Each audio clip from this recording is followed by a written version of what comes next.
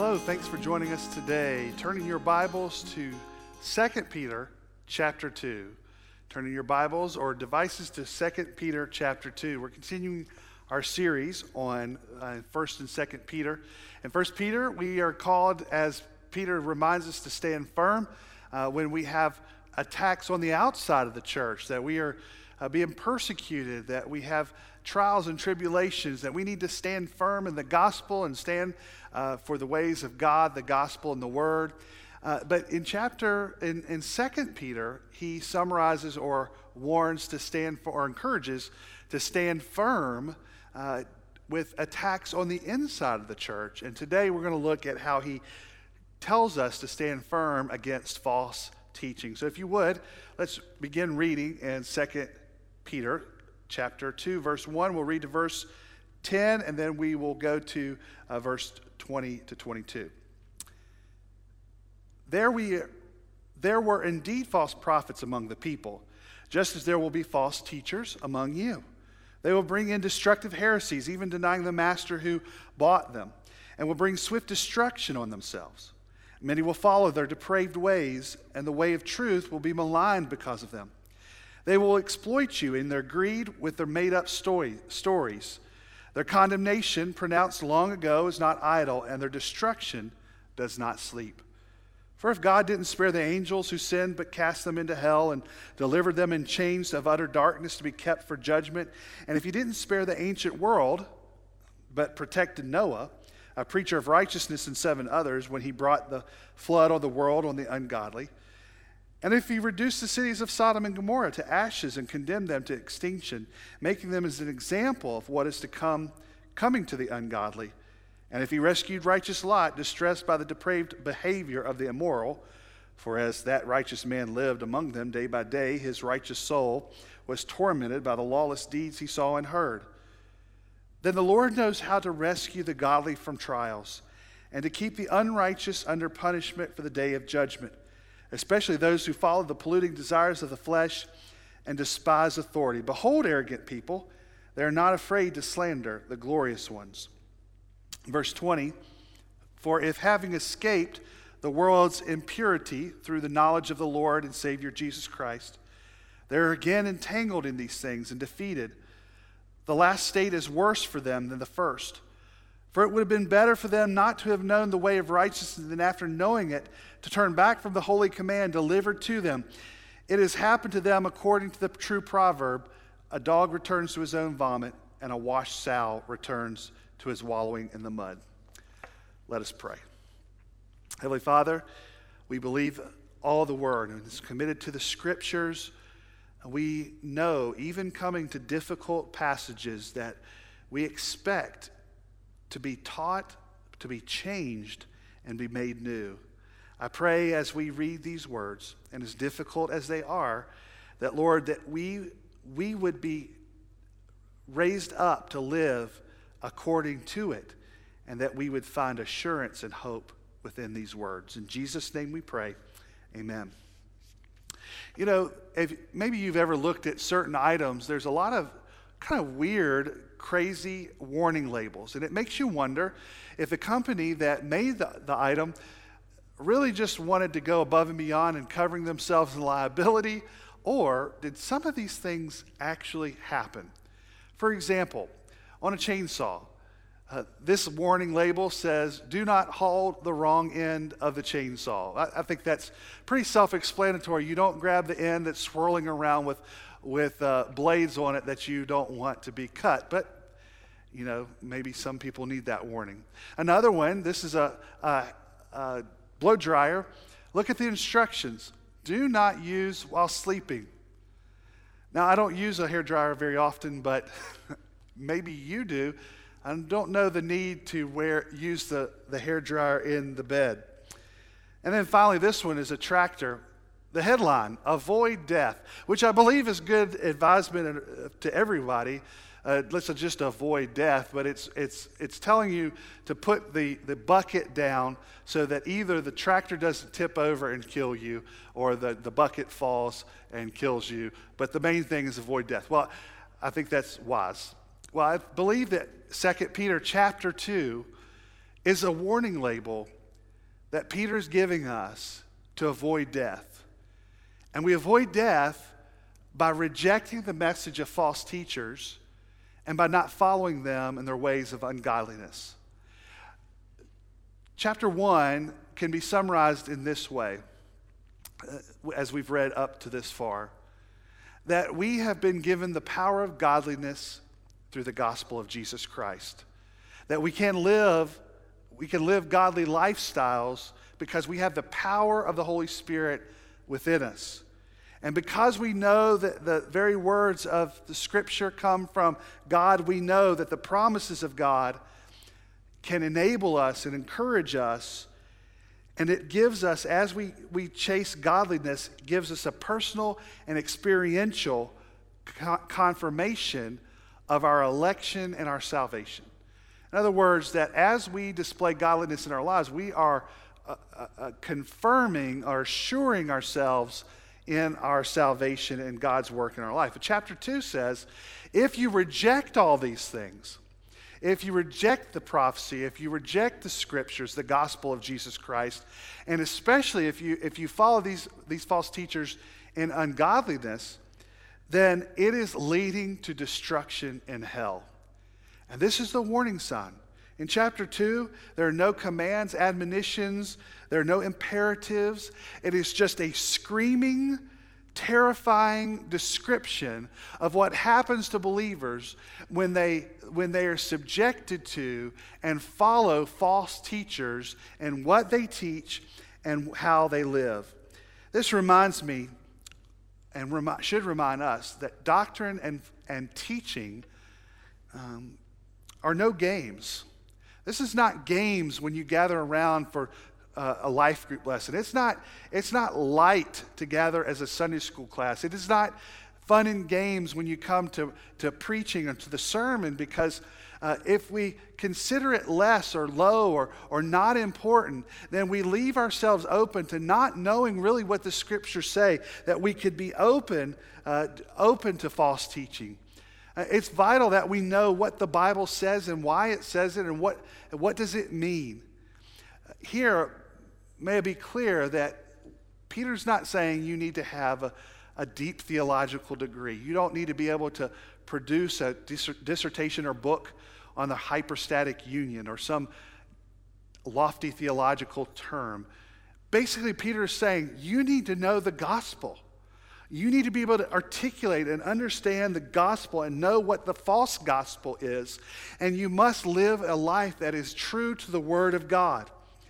Peter warns the first century church that we need to be, first century church as well as our church, that we need to beware if we follow false teachers or deny God with our lives. Let me ask you today, could it be that you've fallen prey to false teaching? Maybe because it sounds kind of close, or maybe it is kind of good, makes you feel good. Have you fallen prey to false teaching? Have you fallen the ways of the world into ungodly lifestyle? Well, beware. Be cautious. Be alert. Because if you follow the false teaching and follow into ungodliness, gloom and darkness and punishment awaits. So in this passage, I want us to look at 4 bewares. There are 4 bewares. The first one is this: beware false teachers and their impact on you. Beware false teachers and their impact on you. Well, let me remind you of verse 1. There were indeed false prophets among the people, just as there will be false teachers among you. They will bring in destructive heresies, even denying the master who bought them, and will bring swift destruction on themselves. Wherever there is important truth, there is also counterfeits that will be offered. Peter reminds us that even in the Old Testament, when God sent prophets, there were false prophets that arrived to speak a different message. And the same thing Peter is saying that we read in the New Testament. There are false teachers that arrive to preach and teach a false gospel. And Peter even says here to the extent that there will be false teachers, but it's clear from the text the false teachers were already there. Maybe you understand that there might not be false teachers in your church and not in our church. But what about the ideas that are being peddled across the world through fake gospels? You know, the first thing that we learn about these false teachers is that they're denying the master that bought them. Who is the master that bought them? Well, they're denying Jesus. What does that mean? Well, they're denying who Jesus is and what he's done. Most heresies, most false religions, you can diagnose the fact that they are false by asking the question, who do you say Jesus is, and what has he accomplished for the world?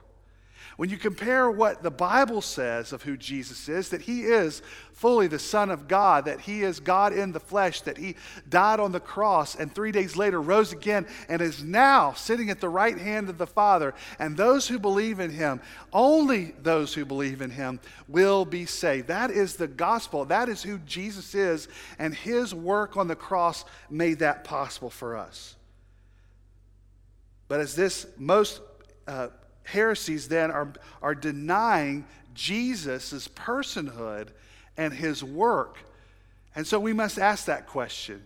Who and what did Jesus do? Galatians 2:4 says this matter arose because some false brothers had infiltrated our ranks to spy on the freedom we have in Christ Jesus in order to enslave us. The danger is when you trust something other than Jesus, it is not saving faith. And this might come into your world not by false teachers, but what is being peddled by the world. Maybe you're a country music star, a country music fan, and that you hear something that is something like God in the song, but you know that what they're saying about God doesn't necessarily mean the God of the Bible or Jesus Christ. They might have a mental ascension that God exists, but many times they're saying that you can believe in God and then live how you want to live. You see a lot of talking heads on TV. The news loves to bring out somebody who has some sort of Christianity tied to their name, but they're preaching a false gospel. You can even go to Christian channels that have preaching on it all day long, but they are filled with pastors and teachers who preach or teach a false gospel. They're filled with what we know as the prosperity gospel. Teachings that say, well, faith determines the outcome. If you have greater faith, then God will then lessen the amount of problems that you go to. The name it and claim it mentality of naming something and hoping and claiming it in faith that it will occur. And a lot of them put that promise or truth into money. That if you would just give this faith or this, if you would show this seed of faith by giving money, that you will receive blessings in return. That is a dangerous, false gospel. And brothers and sisters, it is concerning because when someone is preaching a false gospel, then souls are in the balance.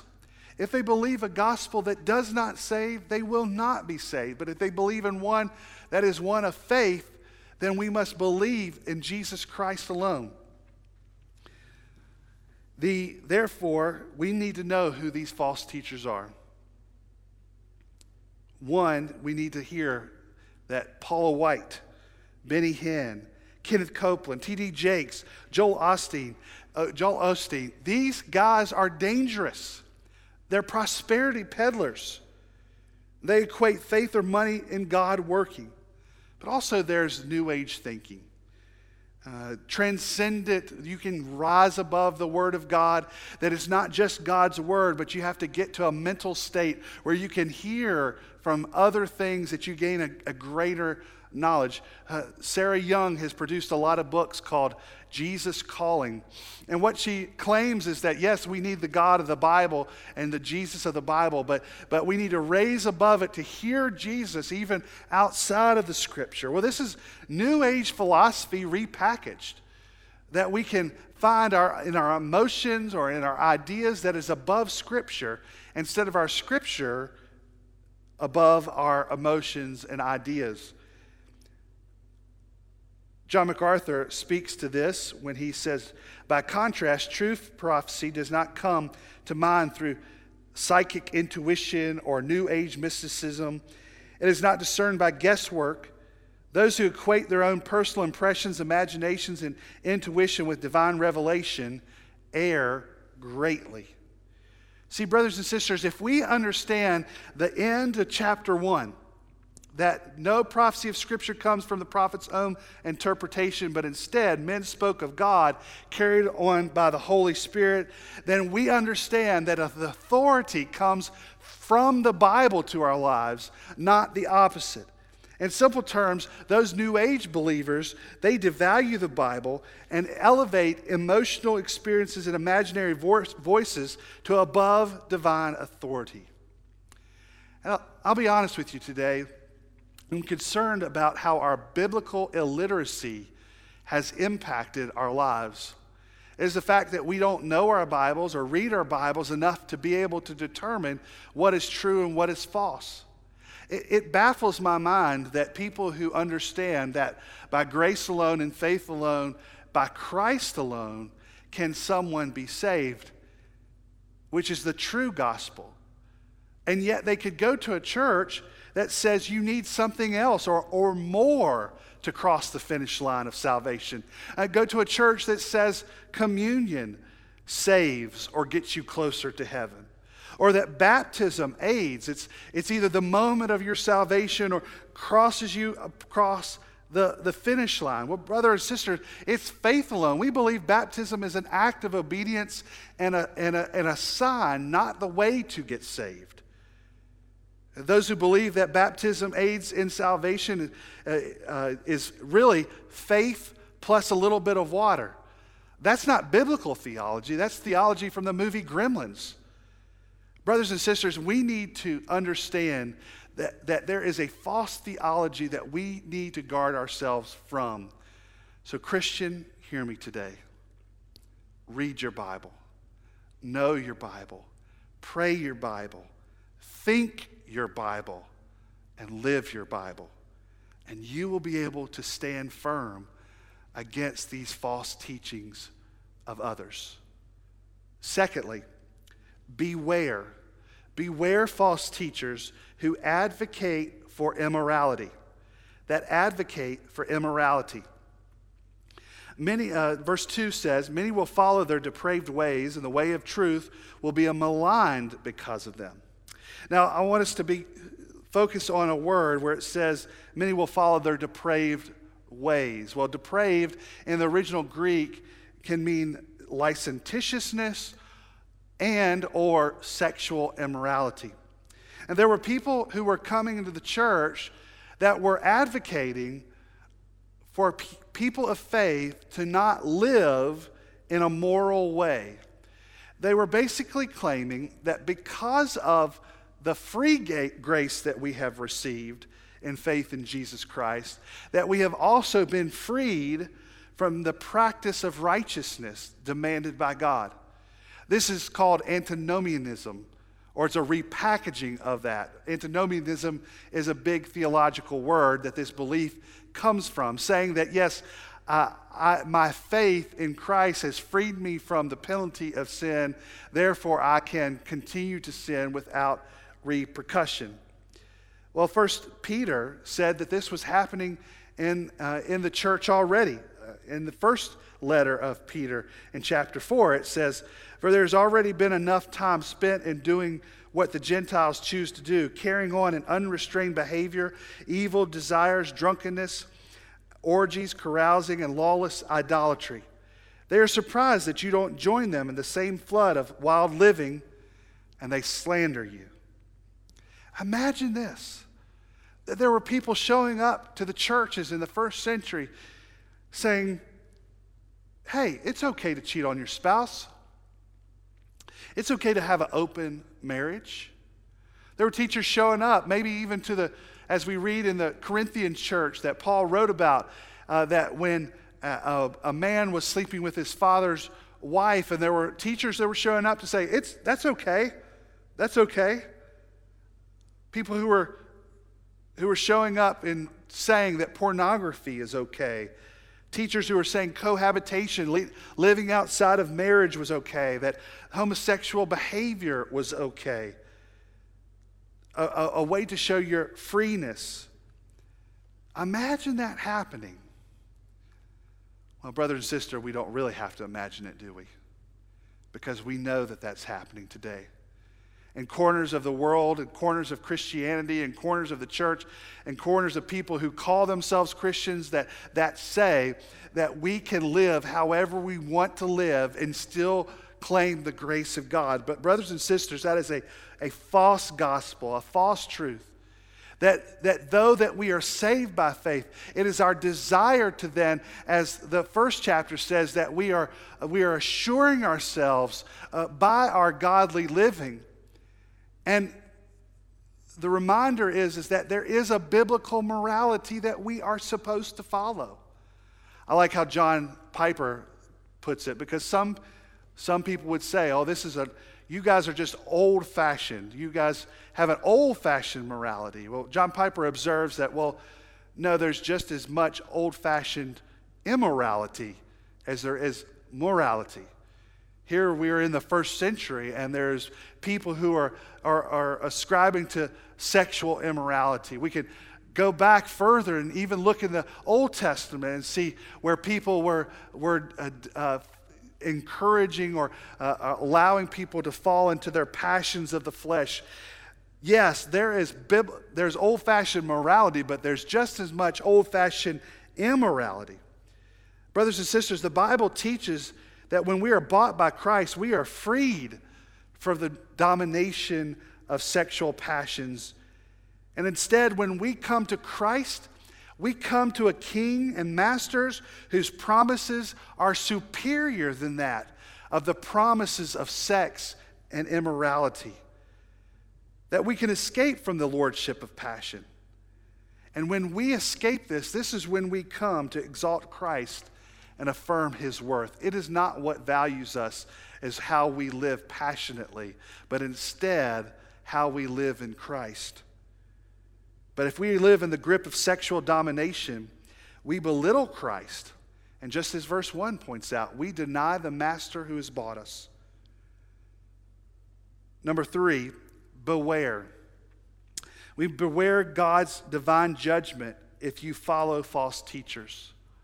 Beware God's divine judgment if you follow false teachers. Now, I'm not going to read verses 3 through 11, but I'm just going to encapsulate it in this way, that Peter gives sort of a history lesson to remind believers, remind me and you, that if you follow the path of the false teachers, if you deny God, deny Christ, and follow in ungodly ways, that historically speaking, you have no excuse to not understand that your life is heading to destruction and judgment. 3 examples. The first one is the angels he gives. The angels, we know, are special created beings that inhabit heaven with God and serve at his bidding. And even these special creatures were not given special exemption, because some of those angels followed Satan instead of God. And what did God do? He kicked them out of heaven and created a place for them to be punished in all of eternity. Jesus said in Matthew chapter 25:41, says, "Then he will also say to those on the left, 'Depart from me, you who are accursed, to the eternal fire prepared for the devil and his angels.'" We have no excuse to say that we have an exemption if the angels don't have an exemption. We must follow the God and his word, and we must be faithful to it. He goes on to use the next example, Noah and the flood. That Noah and 7 others, his family, were found righteous, but the rest of the world had turned from God and fallen into immorality. So what did God do? God wiped out the world and covered it with a flood. There's destruction on the end of denying God and denying his word and godliness. And then he finished up with the example of Sodom and Gomorrah. That the false teachers, there, and the immorality that had flared up and had become commonplace in Sodom and Gomorrah, that their fate, their wiping out, their burning out and destruction would be the sign of the future for those who follow that path. Brothers and sisters, this should be warning flares. Don't get off this exit. The bridge may be out up ahead, but it's further than that. It's harder than that. There's judgment, death, and hell ahead of you if you follow the paths of the false teachers and of their example of ungodliness. Beware. Understand. Go to the Bible. Hear the gospel and follow God's word. Number 4, the final beware. Beware, there is more severe punishment for those who turn back to false teaching. Over in verse 20, it says, "For if, having escaped the world's impurity through the knowledge of the Lord and Savior Jesus Christ, they are again entangled in these things and defeated, the last state is worse for them than the first. For it would have been better for them not to have known the way of righteousness than after knowing it to turn back from the holy command delivered to them. As it happened to them according to the true proverb, a dog returns to its own vomit, and a washed sow returns to it wallowing in the mud." There's 2 things to understand through these verses. First, the principle is that the more you know about Christ, the more severe the punishment is and judgment if you turn away from him. Now, Peter is reiterating and confirming what Jesus said in Luke chapter 12, 48.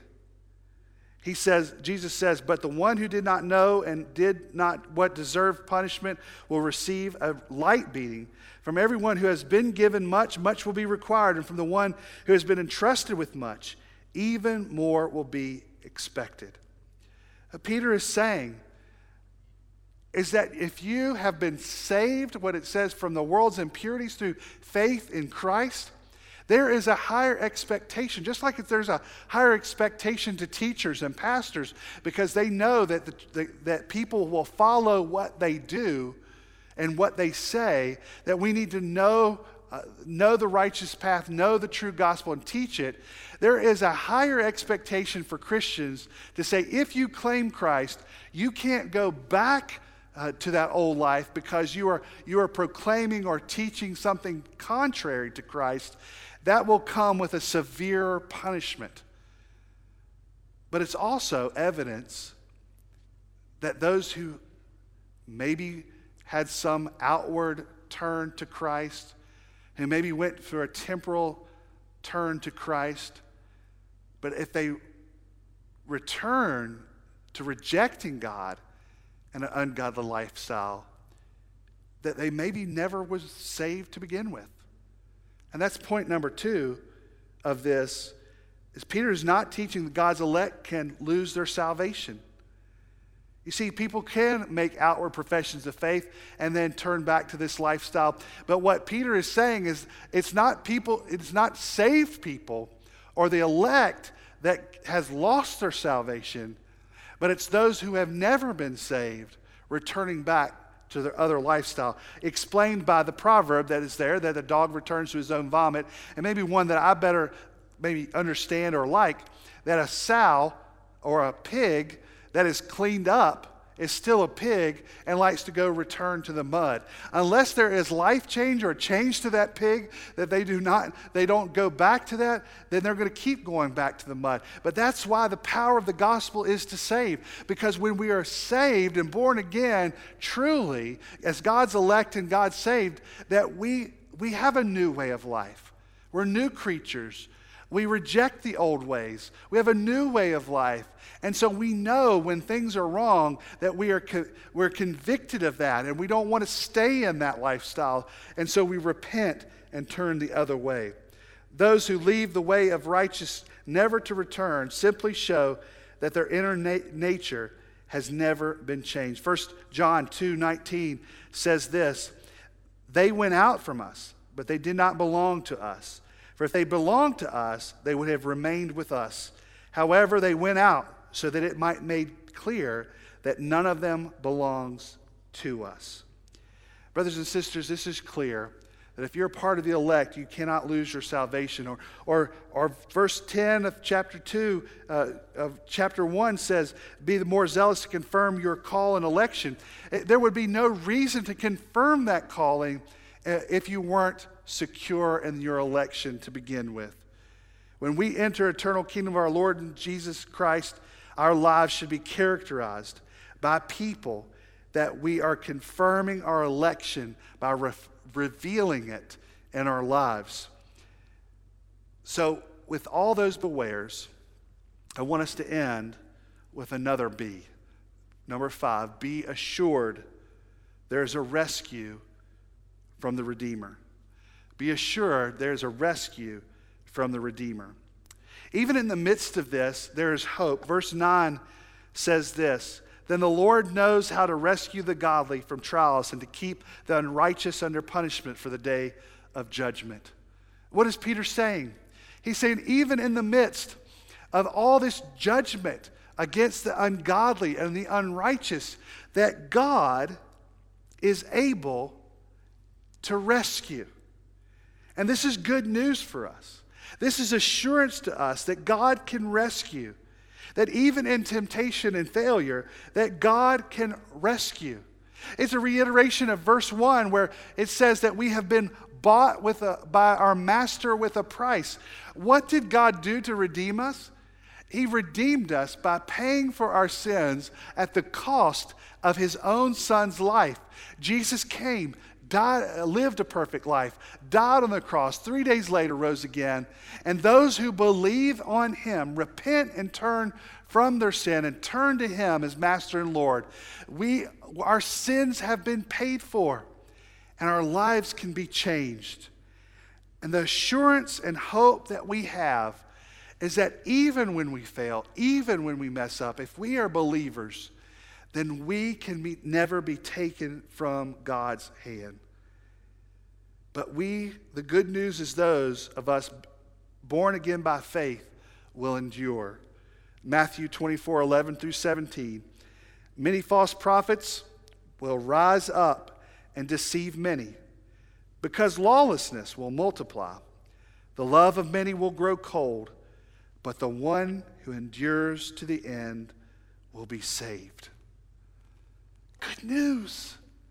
Good news. That you endure in Christ as you are following him, even when you trip up, even when you fall over your life. Even in those times, you can endure by following Jesus to the end. And in the end, he is righteous to forgive and give you eternity in heaven. And even more good news for you today. Maybe you've tuned in at the invitation of a friend, or that you've just tuned in by happenstance. I don't believe that it's happenstance. I believe God directed you here to hear this. That even if you find yourselves listening to false teachers, even if you find yourself living an ungodly lifestyle, no matter where you find yourself, hear this. If you're far from God, you don't have to stay there.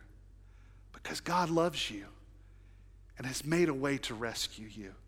He has sacrificed his very son so that you might be saved. I encourage you today, trust in him. Repent and believe.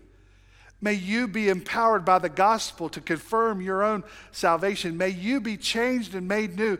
May you be made a child of God that will endure forever with our Father in heaven. Don't stay away, brother or sister. Trust in Christ. You know, many medicines that are good for you are bitter. I remember the first time that I tried Robitussin cough syrup as a child, I thought I was literally going to die. It was so bad. There was allergy medicine that I had worse allergies than I do now as a child, and this medicine called chlortramaton, I don't know if I'm saying it right, but I just remember the taste of it, and I would never choose that over any other thing in the world. It was bitter. But I know that when I had a bad attack, an hour later I would be fine. Today's passage may be a bitter passage, and it may be hard to swallow. But just like medicine, all of God's word is good for us. And the great physician knows our need. And maybe today we needed to hear this so that we might be in attention, that we might pay attention, and that we might stand firm against false teaching, that we might dive deeper into God's word and instead of what others might say that is false in the world, that we would reject the false teaching that's going on by false teachers and prosperity gospel preachers around the world, that we would know that our lives must be living a godly pattern of following the gospel of Jesus Christ, that we should not fall into impurity and immorality. I pray that these scriptures, though they are bitter, that it would increase our earnestness in realizing the full assurance of hope that we have to the end. And that even though we must beware of false teachers, that there is a great hope that we have in Jesus Christ. May we all guard our hearts from false teaching. May we guard our families from false teaching. May we guard our church from false teaching. And may we guard our lives in the assurance of our election and calling. Let me pray for us this morning. Heavenly Father, thank you for these words. Help us to stand firm against false teaching. Help us to endure to the end. Help us to see the danger of listening to the siren call of the world and the false teachings of the culture. And God, I pray that if there's someone who has watched today and have not trusted you and your Son, Jesus Christ, for salvation, that they would, by faith alone, trust in you and the work of your Son, Jesus, in saving them. And may today be the day of their salvation. We ask this in Jesus' name. Amen. Thank you for joining us today. God bless.